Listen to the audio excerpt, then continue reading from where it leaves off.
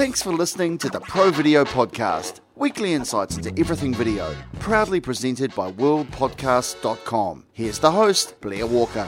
Hi everybody, welcome to the Pro Video Podcast. Every week we look at insights into different areas of professional video, film, television, online and so much more.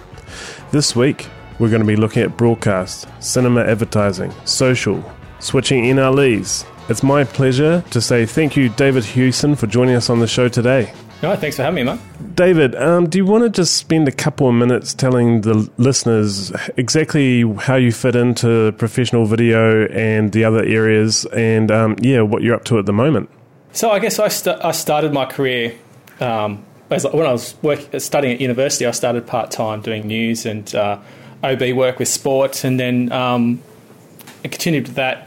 I was also serving in the military part-time, and they eventually discovered that I was handy with a camera and they could send me places where they couldn't send civilian contractors. So I got to do got into documentary and e-learning pretty early in the game, back in between 2001 and 2005, and got back into full-time broadcast, coming out of that with the ABC for Australian Network, which is their international arm, and also did a lot of other freelance work, keeping up with what was happening digitally, a lot of web and social content along the way as well. And now, just coming off a contract doing some health education type video work, I'm now back into broadcast, which was something I didn't expect to find myself going back into given the current climate. But TV shopping is alive and well and doing gangbusters. If you asked me a year ago if I find myself doing shopping network, I probably would have just laughed. But they have a model that is not reliant on advertising. They're selling direct to customer, and they're actually doing really well. They're really healthy, which I was quite surprised. But and if I'm not there, I'm actually editing for production houses, doing everything from brand videos, social media, and there's also an advertising agency I'm working for as well, doing cinema advertising. So I get to do a few different things. Yeah, that's a wide range of projects and jobs that you get your hands onto across a wide lot of disciplines. It's good. I'm enjoying the work, just not the travel. I'm a family man, and we actually live in Newcastle, but all the work's in Sydney or Melbourne or Brisbane. This year's been really good. I've been able to keep all the work in Sydney, and I've just been able to get myself 4 clients, four employers. I made the decision not to run my own shop direct to customer, but put myself out there as a producer, editor, a content producer, and work direct to either agencies or production houses or broadcasters. And I'm finding that's a lot more enjoyable, a lot less headaches. And I'm doing what I love, and I actually get to go home and leave work at work, and Good to have that work-life balance. Definitely. Yeah. Now, in your roles, I know that you do a bit of motion design and editing. So throughout those different projects that you're working on, are you using all of that skill set, or are different positions focused on different areas of your skill sets? Yeah, so traditionally through my career, I've been producing, shooting and editing. So you never really get to stop and specialise in any one thing. You may have projects which take your time up for 3 or 4 months where you're just doing one thing, and then you've got to go back into it again and do everything. This last year or so, I've really just been focusing on producing and editing. So the motion graphics and editing is definitely part of that. Doing a lot less shooting. I'm actually knocking back shooting work, depending on what it is. And just getting a specialist in to do it. That way I can produce. And then that way I know when I get to the edit suite, I've got, I haven't got any gaps. I can actually focus on set while someone else is doing the shooting. I can actually do the interviewing and making sure I get the B-roll. I might pick up a second camera anyway. But, so I forget the second part of your question there. No, just if the different projects that you're working on basically get to utilise all of your skills, or they decompartmentalise depending on who you're working for at the time. Oh, yeah. So, in broadcast, it's very much live. So we're doing 13 hours of live programming each day. And, like I was saying, that business model, like they're selling $50,000 pearl necklaces on air. I was totally blown away. I would not think people sitting on the couch would have $50,000 to drop on a pearl necklace. And they sell them within the hour. There's like 12 of them. They just sold them. They had pieces of jewellery going from $50,000 down to, $500 or $600. And I was just blown away. So I'm thinking, right, okay, I can see myself being employed in broadcast for a bit longer. But yeah, so that's very technical, on the fly. I'm either directing or editing, or I'm in the control room pressing buttons and watching TV.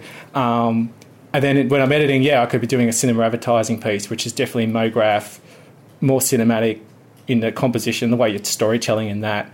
And then you've got your brand pieces where you're trying to capture the persona of the brand, so that's going to be different for each one. But generally, everything needs you.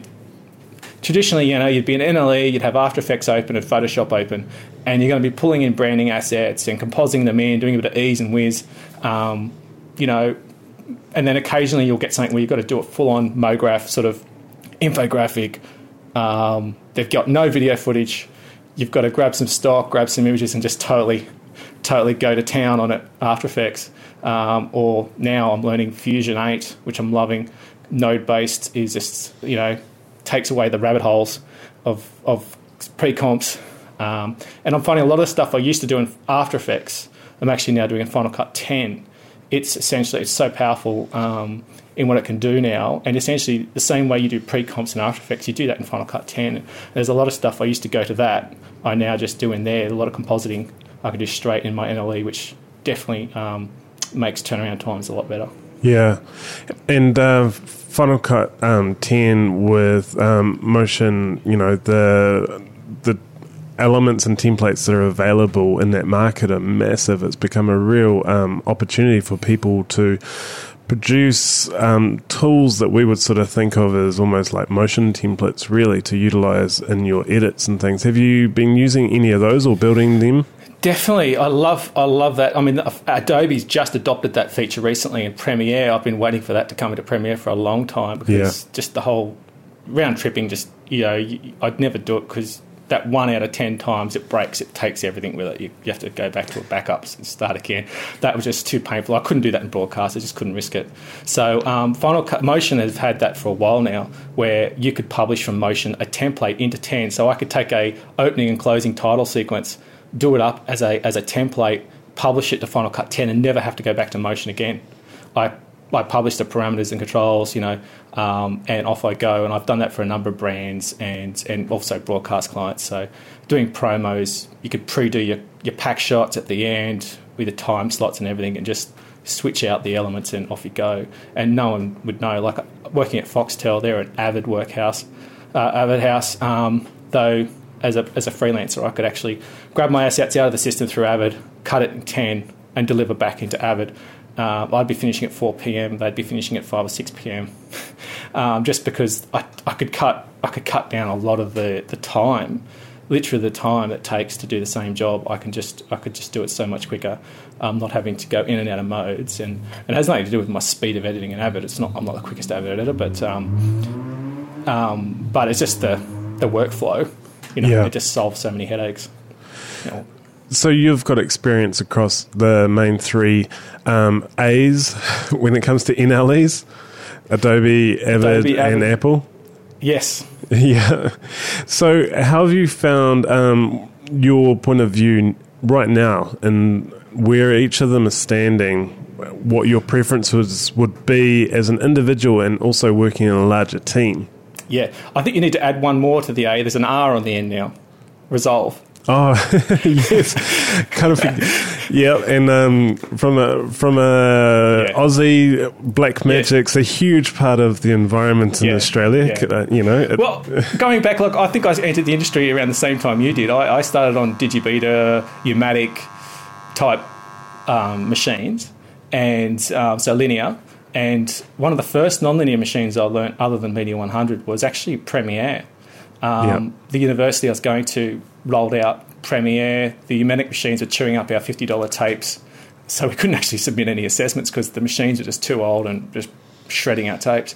So they eventually got Premiere in. We learnt that one. We also had Media 100, which was mainly for the third-year students at the time. But I didn't realise until recently, but Premiere, the original version of Premiere, Final Cut 7, and Final Cut 10 was written by the same guy. By Randy Obgelos. And it's very interesting. He recently gave an interview last year on his journey and what he learnt along the way, and how in each iteration of each new program he wrote, how he incorporated what he'd learnt along the way from other editors, as well as his own experience writing a program and making a program robust so that it can withstand and be stable. And I think that's what we're seeing now. With Adobe's very bloated, they're starting to be a bit more cautious of what they're adding on and how much they're adding on to it, because they realise that it's becoming brittle. As a software, how many lines of code you have, it's a bit like building a house of cards. Decisions you've made lower down earlier on in the piece will affect what you can do later on. And if you try to fiddle around with the base, like a house of cards, it'll come tumbling down. Avid made that decision a while ago. They've been very careful and very restrictive of what they add on, and there's certain bugs they just can't fix. And the same with Adobe. And I guess for workflow-wise, Avid offers some great back-end tools for big workflows that you need, like in a feature film. We're seeing those workflows become available for, it's been tested and proven already for Premiere and Final Cut 10. Most of the Hollywood film editors who have used all three are starting to go towards Final Cut 10. Their biggest headache and where the key point is how you get that back-end delivery and management sorted. Now, there have been a couple of models out there at the moment which have been used and are being refined before they're widely adopted. Like there's been a few feature films like Whiskey Tango Foxtrot and Focus, which have both been cut in 10. Focus is probably the one that really cut their teeth and sort of showed that it can be done. They learned a lot of lessons which are now benefited the wider community in solving those. And we're seeing with LumaForge and a few others who have demonstrated workflows, particularly in broadcast, that are really smashing it, particularly in the UK. Yeah, so LumaForge is offering the Jellyfish for shared network storage for Correct. Final Cut 10, but also Premiere as well. Yep. They also offer more than just the hardware. They actually have workflow. Like LumaForge, their team have a lot of experience in Hollywood working on feature films and doing that DIT back-end management across from production all the way through to delivery. And that's really they offer the shared storage because that's a key component required to execute. And Avid has some limitations there, particularly in broadcast. Just the ability to be able to record and replay from the same system. You can't do that. You have to do one or the other. So like a lot of the editing I do in broadcast, I'm actually editing a growing timeline that's still recording. Yeah. And turning that around real time. Can't do that in Avid, really. And I either got to use EVS, which is using a lot of OB trucks and stuff for doing instant replays, slow motion replays for sport events and stuff like that. We use that through IP Director to do a lot of social media content where I'm cutting stuff live as it's happening and publishing it to Twitter, where the moderator will actually go in and publish it. We're doing a lot of that work, like doing for Sky Racing recently, and for other networks that have want to engage their online live audiences. So Final Cut 10 allows us to do that. I actually use that in OB trucks at the moment. I'll have my laptop set up along with EVS. I'll be plugged in through the Ethernet, and I can actually access files from the EVS, from the other EVS operators through the network, as well as the ones that I've flipped up myself through IP Director, and I can be cutting together packages. So, for example, at the races, we'll have jockeys come in at the beginning of the day, and while they're weighing in, we'll have a camera there grabbing each of their races. They'll be telling us about just quickly, like 30 seconds on each race. They'll be going, in race 2, I'll be riding this horse, how they think they're performing. They know who else is riding in that race, and they'll give a quick review of how they're going. And we've got to cut like 7 or 8 of those for each race, and I'll have like 6 or 7 jockeys coming in, and I've got to hit those and start putting them out before the actual race. So a very tight turnaround. Final Cut 10 is probably the only workflow that I've been able to successfully do that in. Premiere is okay, but stability, the size laptop I would need to be able to do that in the truck would be cost prohibitive, and it's just the organisational factor that's really the power of Final Cut 10. Apart from the fact that it's running on AV Foundations, which is super fast video engine, similar one to that's used in Resolve. it's just so quick. And Yeah. that and the organisation that you can do in 10, when you unlock that organisation, like smart collections and keywords, they're not just tags or tabs. When you actually use them to the capacity that they've been designed for, you can take 16 weeks worth of footage and have it at your fingertips and just hit one button, put in one search type, and bang, you're just looking at what you need to look at. You're not sifting through bins and bins of footage. And I guess that's one of the key things that that saves you so much time. Yeah. Using rolls and audio for delivery. What would take me 2 or 3 hours of organising in Avid or Premiere, I just touch one button, and there's all my audio channels have just been lined out exactly. I can export my stems to an audio designer, and they're going, wow, this is heaven. Like, you've got everything laid out for me. How long did that take you? I just tell them one button. And then there's like the audio guys at Foxtel would comment on that. They'd go, your stuff comes in so nice and neat and organised. How much time do you spend on that, man? It's like, it doesn't take me any time at all, but don't tell anyone, Like, I'll show them, I'll do it in 10. Most of the stuff at Foxtel doesn't have a lot of complicated audio for promos. It's usually, you're dealing with 8 tracks. But if you're taking sound bites and stuff from different things, you do need to lay it out for them. Otherwise, when they start to put filters and starting to mix, it's going to make life hard for them because it's not going to be quite the same. Yeah. Do you mind explaining to the audience what Foxtel is? Because it's one of Australia's largest So broadcasters. Foxtel, is basically our dominant pay TV provider. They've been going for a long time now, and since they've been going gangbusters, particularly when broadband speeds picked up. They were able to deliver. You didn't have to have a satellite dish on your roof anymore. You could just pick it up through your network.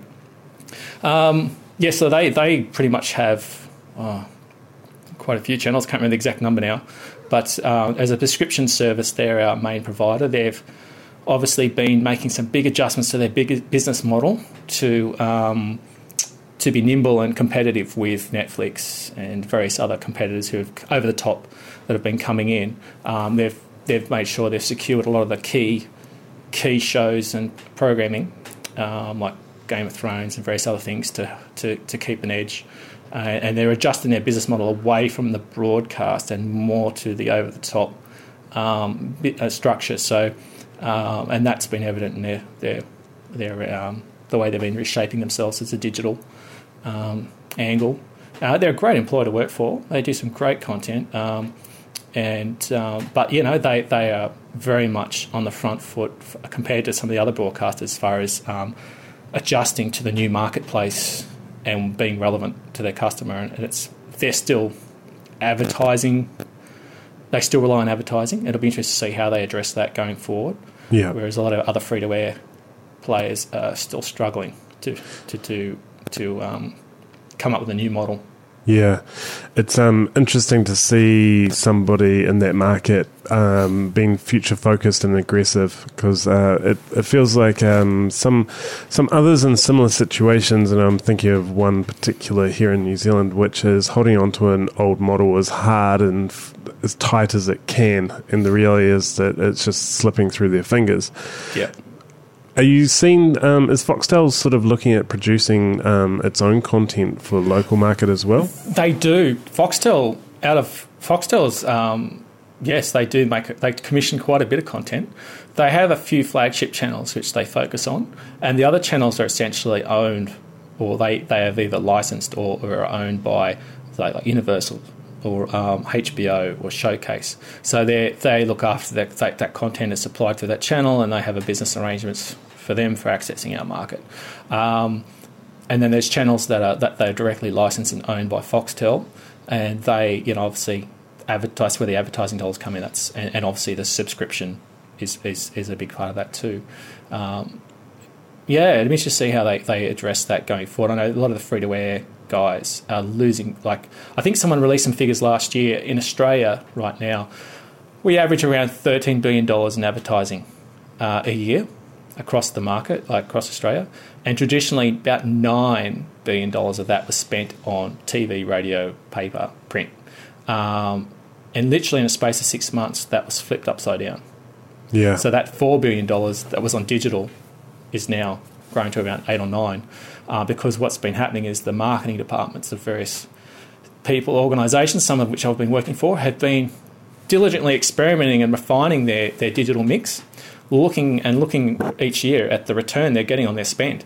And they're seeing that this targeted method of doing it is relevant and very effective and cost-effective in reaching their audience and getting the right type of customer, getting to the right audience without annoying everyone else. And so that's where they're putting their money. So broadcast, the shotgun effect, while it worked whilst there was an exclusive audience where they had an exclusive platform, now that they don't have that, the old aggregation model that they set up in the late 80s is pretty much dead. But what they did was, in the 80s, they sacked all the innovators, the producers, and said, no, don't change anything. We're going to print money. We'll buy old programming from the US, that was made 5 years ago, sell it to Australia as brand new because they don't know any different.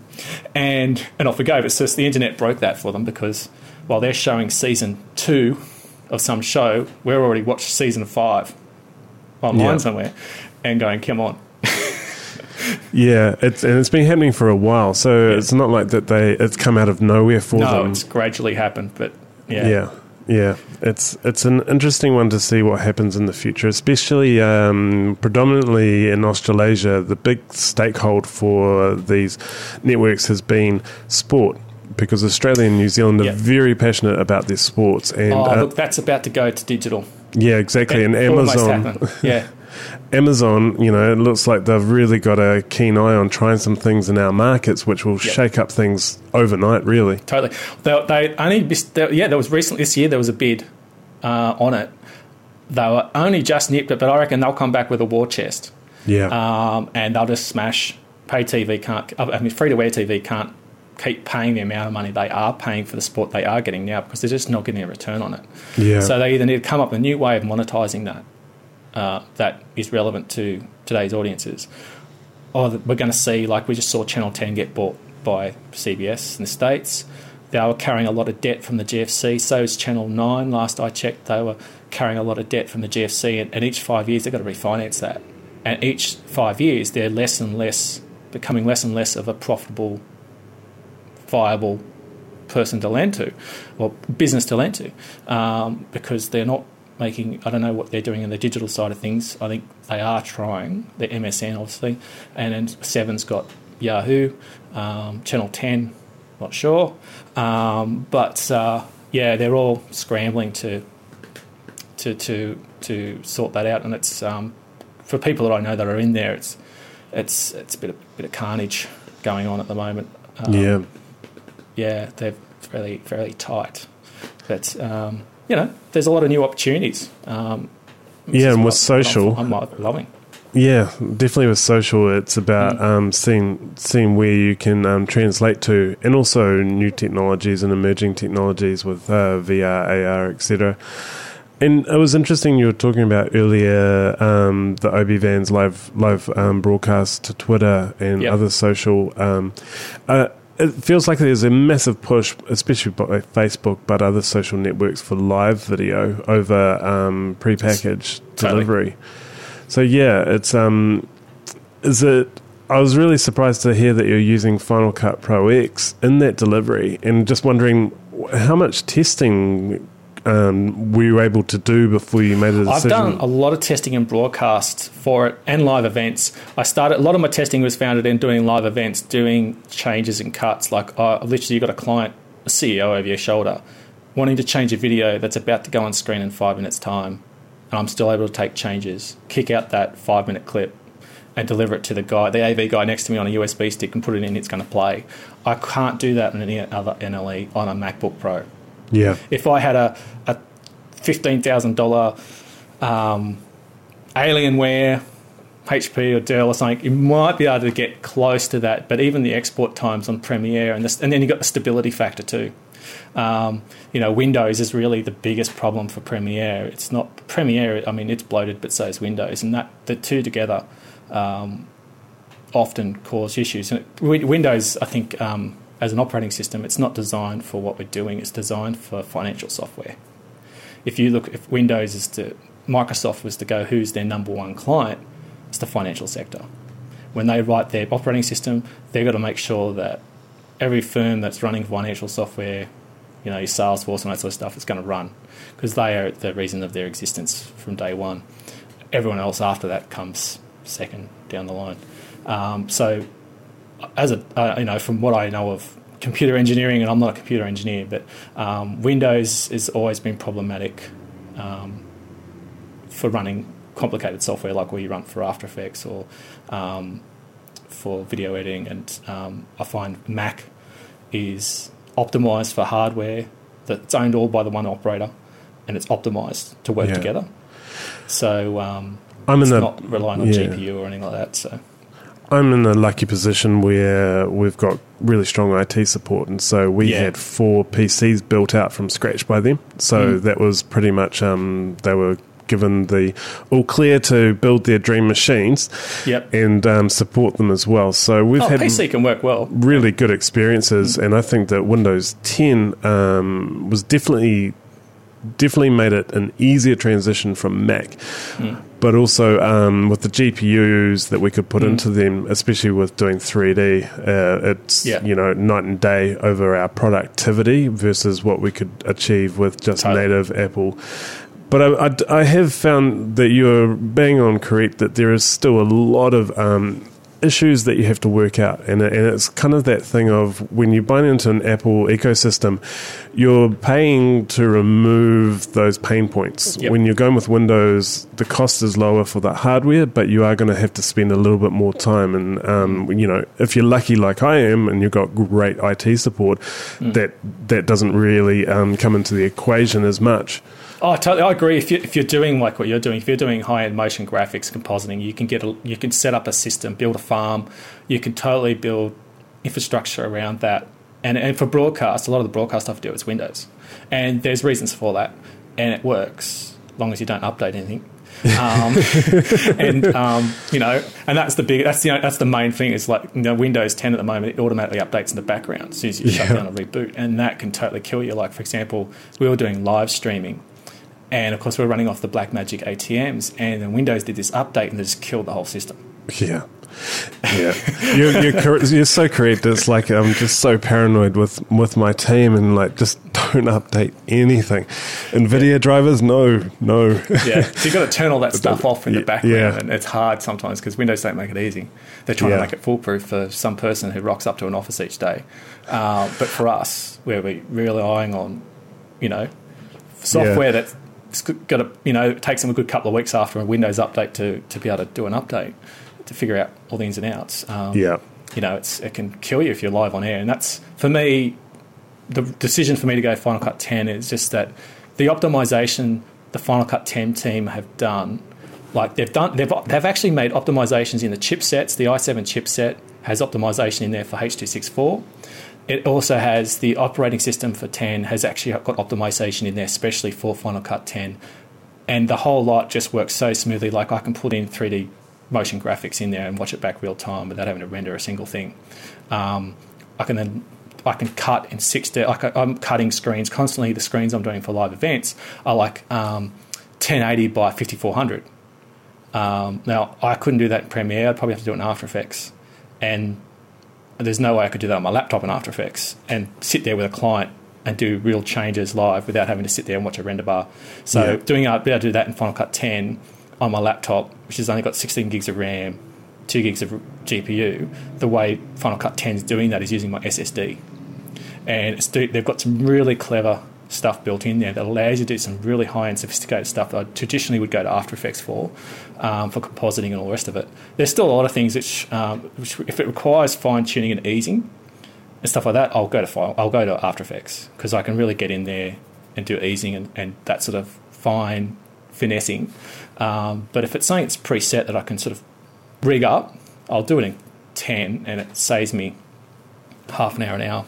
Yeah. Particularly on that fast turnaround work. Sweet. It's interesting. Like I think it's one of those things. I think if you're in, if I was going to set up and do like Fusion or After Effects as a mainstay, I would probably have to go to a PC just to for the workflow because I just can't be sitting there and watching a render bar all day. But I'm looking at the new iMac Pros. They're looking promising. And so we'll see what happens at the end of the year. Yeah, it's been a bit of a pain in my workflows that with the GPUs, which I really do enjoy, Adobe adding more to the GPUs, but I still find that you've got to be really aware because there are some issues that come with that. So I've definitely noticed when doing some encoding through Adobe Media Encoder that there is a shift when you're using Mercury engine for for speed. It is causing shifts in ProRes or uncompressed files, which for broadcast is definitely not what you want. No. I think Mercury, and if you look at how old the code is in Premiere, I know they did get a bit of a rewrite in CS6, I think, but they're still running a lot of old code, and that's why they didn't make a Final Cut Pro 8. That's why they said, this code goes back to 95, back when standard def was the new thing, and they're moving to HD and beyond. So that's why they killed Final Cut 7, dropped QuickTime Engine, and went to AV Foundations. They said, if we're going to build an NLE, let's do it.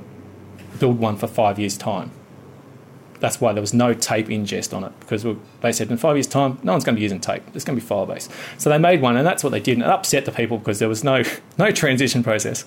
It was just cold, and they upset a lot of people in their marketing and how they went to market with that, and they've come back and said, oops. I think that's what I look for in an NLE when it came to testing it from an engineering point of view. We ran models with Premiere. Avid, we already knew wouldn't do it because we're already trying. Final Cut, Avid, there was another player as well. I think it's Quantel, which was not bad, actually. It's a PC solution. Quantel's good. It's a box thing. It's a certified setup. It's not cheap. A lot of newsrooms use it. Quantel's been around for a very long time. Final Cut, for me, was the great. If I needed extra GPU, I would throw a Thunderbolt box in with some graphics cards in it, and then suddenly, my 20-minute export from After Effects is down to 5 minutes. That's what I generally do now if I need it. And that's what I love about Thunderbolt, and that's what they were trying to do with the trash can, the Apple trash can, but probably they've gone back to the think tank on that, and we've got a new thing coming out sometime next year, hopefully, which will be a bit better and more modular, they said. We'll see. It was interesting. Apple never say that they stuff up. No. But they say that they tried things and it didn't quite work, and their open letter to the industry saying that the trash can really was a bet that the industry was going one way and the graphics card went another, and that there was definitely reconsolidating. And it's interesting because everyone's like, they're going to bring it out next year, but they never actually said that. But so we'll see. The iMac Pro, they definitely bring out. Like, they've already demoed that just this week gone. They've previewed Final Cut Pro X4, so version 4, which has some amazing color tools in there, which is awesome. They've got wheels and some other pretty cool stuff, which I normally would go to Resolve for. I'm not sure if they've got motion tracking in there yet. I think it's still a third-party Mocha plugin. But their colour tools, from what I could see from Twitter and Facebook and stuff, is looking pretty good. And they're demoing, I'm pretty sure, the new iMac Pro, which is, looking like the business as far as the specs go. Which I'm pretty confident they'll deliver really well on that. They've got that technology down. They're just, mixing the two together. Definitely. Now, we connected because you joined the Pro Video Facebook group, and when you did, I messaged you and said, how are you finding the show? And it was nice to have you respond positively. No, it's been great, man. I spent a lot of time on the train commuting, so I go through podcasts pretty quickly. And, this has been great, man. I've been loving what you're doing. And then the discovery process along the way, the guests coming on who have also got, the Motion Graphics School, was it School of Motion Graphics? School guys? That was Motion, great. Yeah, and then I was just chatting with you, and then you were saying, Foxtel have some interns, and we've put it on the list of recommended listening. So, it wasn't Foxtel. It was one of the other places I'm working for has some interns in. Yeah, so I'm trying. They're straight out of AFTRS. There's some of them still studying at AFTRS, doing Avid, and they're also cutting in Final Cut 10 and Premiere. And so I've been loading them up with podcasts and tutorials to get them, how to do this, how to do that type stuff for stuff they're going to come across in their workflow. And so your podcast is definitely on there, man. It's great, yeah. Awesome.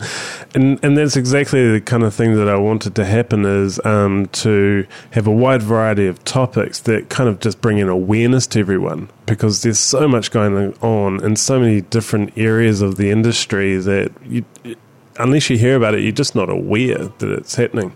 Yeah, totally. And now it's time for the Pro Video Picks. So, David, every week we do Pro Video Picks, just to give the listeners a bit of insight into some new areas that they might not know about. What's your Pro Video Pick for this week? Well, I'm a big one for workflow, and something that I discovered recently, actually, one of the editors at work put me onto. I'd heard about it before, I hadn't actually looked into it, was Post Haste. It's a great little app. It allows you to...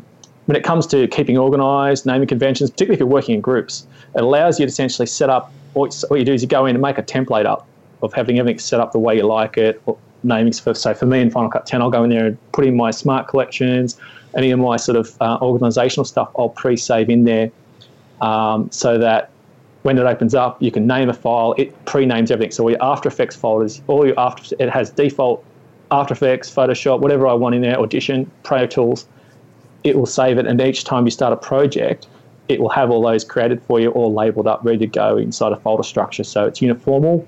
You don't have anyone doing any fancy flavours of stuff. It all comes out nice and organised. So that's Post Haste, free download app by Digital Rebellion.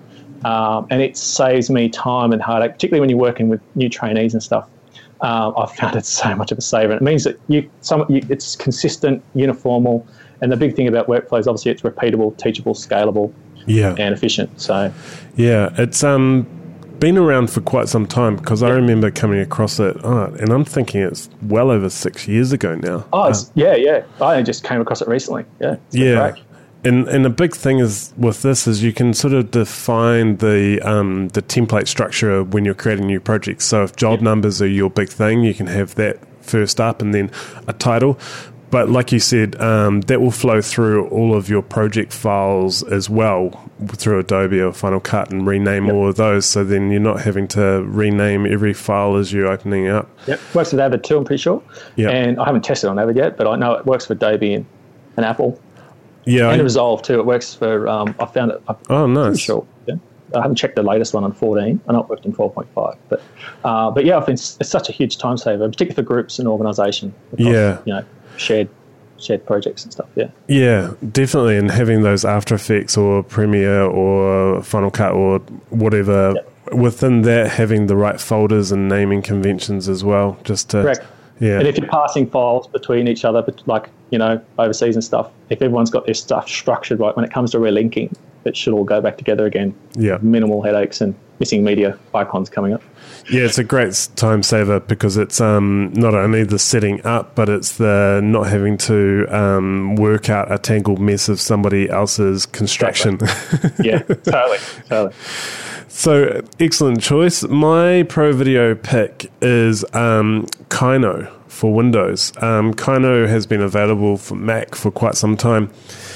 So, Kino is the closest thing I could sort of give an analogy to is sort of Bridge, but it's designed for professional video, and it's really good in those organizations where the interface is easily to understand and dive into for those that aren't professionals. So when you're collaborating across a team, it allows people to go in, do star ratings and do in and outs and write notes.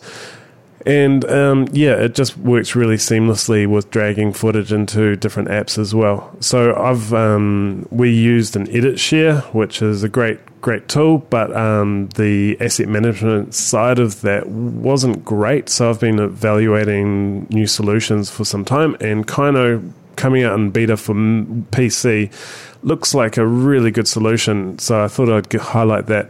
It's still in beta for the Windows, so it's a bit buggy, but the range of files that it works for is pretty vast. It doesn't work with the RAW formats of some cameras, But yeah, what's that, mate? Great for MXF type camera systems where you just want to quickly, dupe in, and if you don't want to have to keep everything, just keep pick the eyes out of what you shot. It's a great tool. Yeah. Okay, so inspirational video. I really like this section because it doesn't have to be a film or TV, but it definitely can be if you want. And it's just basically a piece of video that has been inspirational for you that you think the audience would like. So, David, what's yours, mate? I've actually been learning Fusion 8 via YouTube. So I've Tony Gallardo and Chet's Gazdaron, I can't remember his last name, but they've been putting out some amazing tutorials which gets you into some pretty deep compositing really quick into Fusion. So for someone coming from After Effects, that's their slant. They understand After Effects as well. So if you're coming from After Effects, they're great tutorials because they really help you bridge that gap. Fusion is so powerful, it's free. You can download it free from Blackmagic, and if you like the idea of node-based compositing like Nuke, Fusion is a great option. It's really powerful. Loving what Blackmagic have done with Fusion 8, and definitely it's one that I'm keep using and practicing on. Crack it open for some jobs very soon. Awesome. Yeah, Blackmagic keeps popping up quite a lot on this show with, really turning the industry upside down with their model of offering these powerful tools for free. So thank you, Blackmagic, and thank you for that one. That's great. And my inspirational video is from Short of the Week. If you haven't been and visited Short of the Week, sometimes I can mumble my words together. So it's a great site for seeing some different types of content, so short films across the board. This week, there was a really funny, hilarious sort of 6 minutes, I think it turned out to be, and it's about 5 amateur Satanists in a ceremony that goes a bit askew and wrong. And it was actually quite funny and well produced as well. So there's a bit of a twist at the end, as any good short does. So yeah, check it out. And if you've got a mate who always goes into situations and mucks it up for everyone, I think you'll really appreciate this video. So that link and all the others will be on the show notes. So don't forget to check out those on your podcaster of choice, but they'll also be on our website for Pro Video Podcasts. So finally, mate, who are you following online? Actually, I think I got those mixed up. I'm following Tony Gallardo and Chetset, who are doing the tutorials. And my inspirational video of the week is actually The Foley Artist, The Secret Life of a Foley Artist. A Foley artist. And it takes you into behind the scenes of what Foley artists do and what they actually contribute to a picture. And I'm a big sci-fi fan. And I think this has been out for a while, but the Star Wars Down Under, where a beer commercial meets Star Wars. Love the CGI on it, how they've captured the Australian landscapes. And I mean, this has been out for a while, but I've just watched it again recently with my kids, actually, and just thought, it's done. I just love what they've done with it. I've actually looked at it, studied it a bit deeper. Cool. They've done a really good job. Oh, good stuff. Awesome. Who am I following online? Well, I've been looking through Instagram recently, and Mitch Vinny was definitely one that popped up for me. Some exceptional work. The reason why this popped up for me was because he had a NodeFest ident comp submission, and he had used some of the scenes that were unused from that in a video. So there's a bird flying over really vibrant red trees. Then there's another scene of some spheres, the good old motion design spheres, and then a really white scene, which is really graphic as well. But I love that these were the unused clips from his entry, and the actual entry is awesome as well. Nice. So I think that NodeFest is Motion Design Festival in Melbourne, and the fact that it's encouraging people to generate this quality of work is just a huge It's an amazing compliment to Node and what it's offering Australasia. So big ups to Mitch Vinny. Nice. Cool. And finally, where can we follow you, mate, online? Where can the listeners see what you're up to?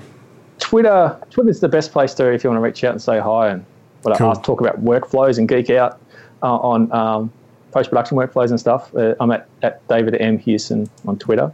And from Twitter, depending on where the conversation goes, we can go to other relevant platform that's, best for that conversation. Yep. But yeah, I don't put a lot out there myself on social media. I'm too busy putting out other people's social media content. Yeah. It can be a bit like that when you're making content all day. You don't want to have to go out and do the same at night. I did have a go at trying to WordPress blog.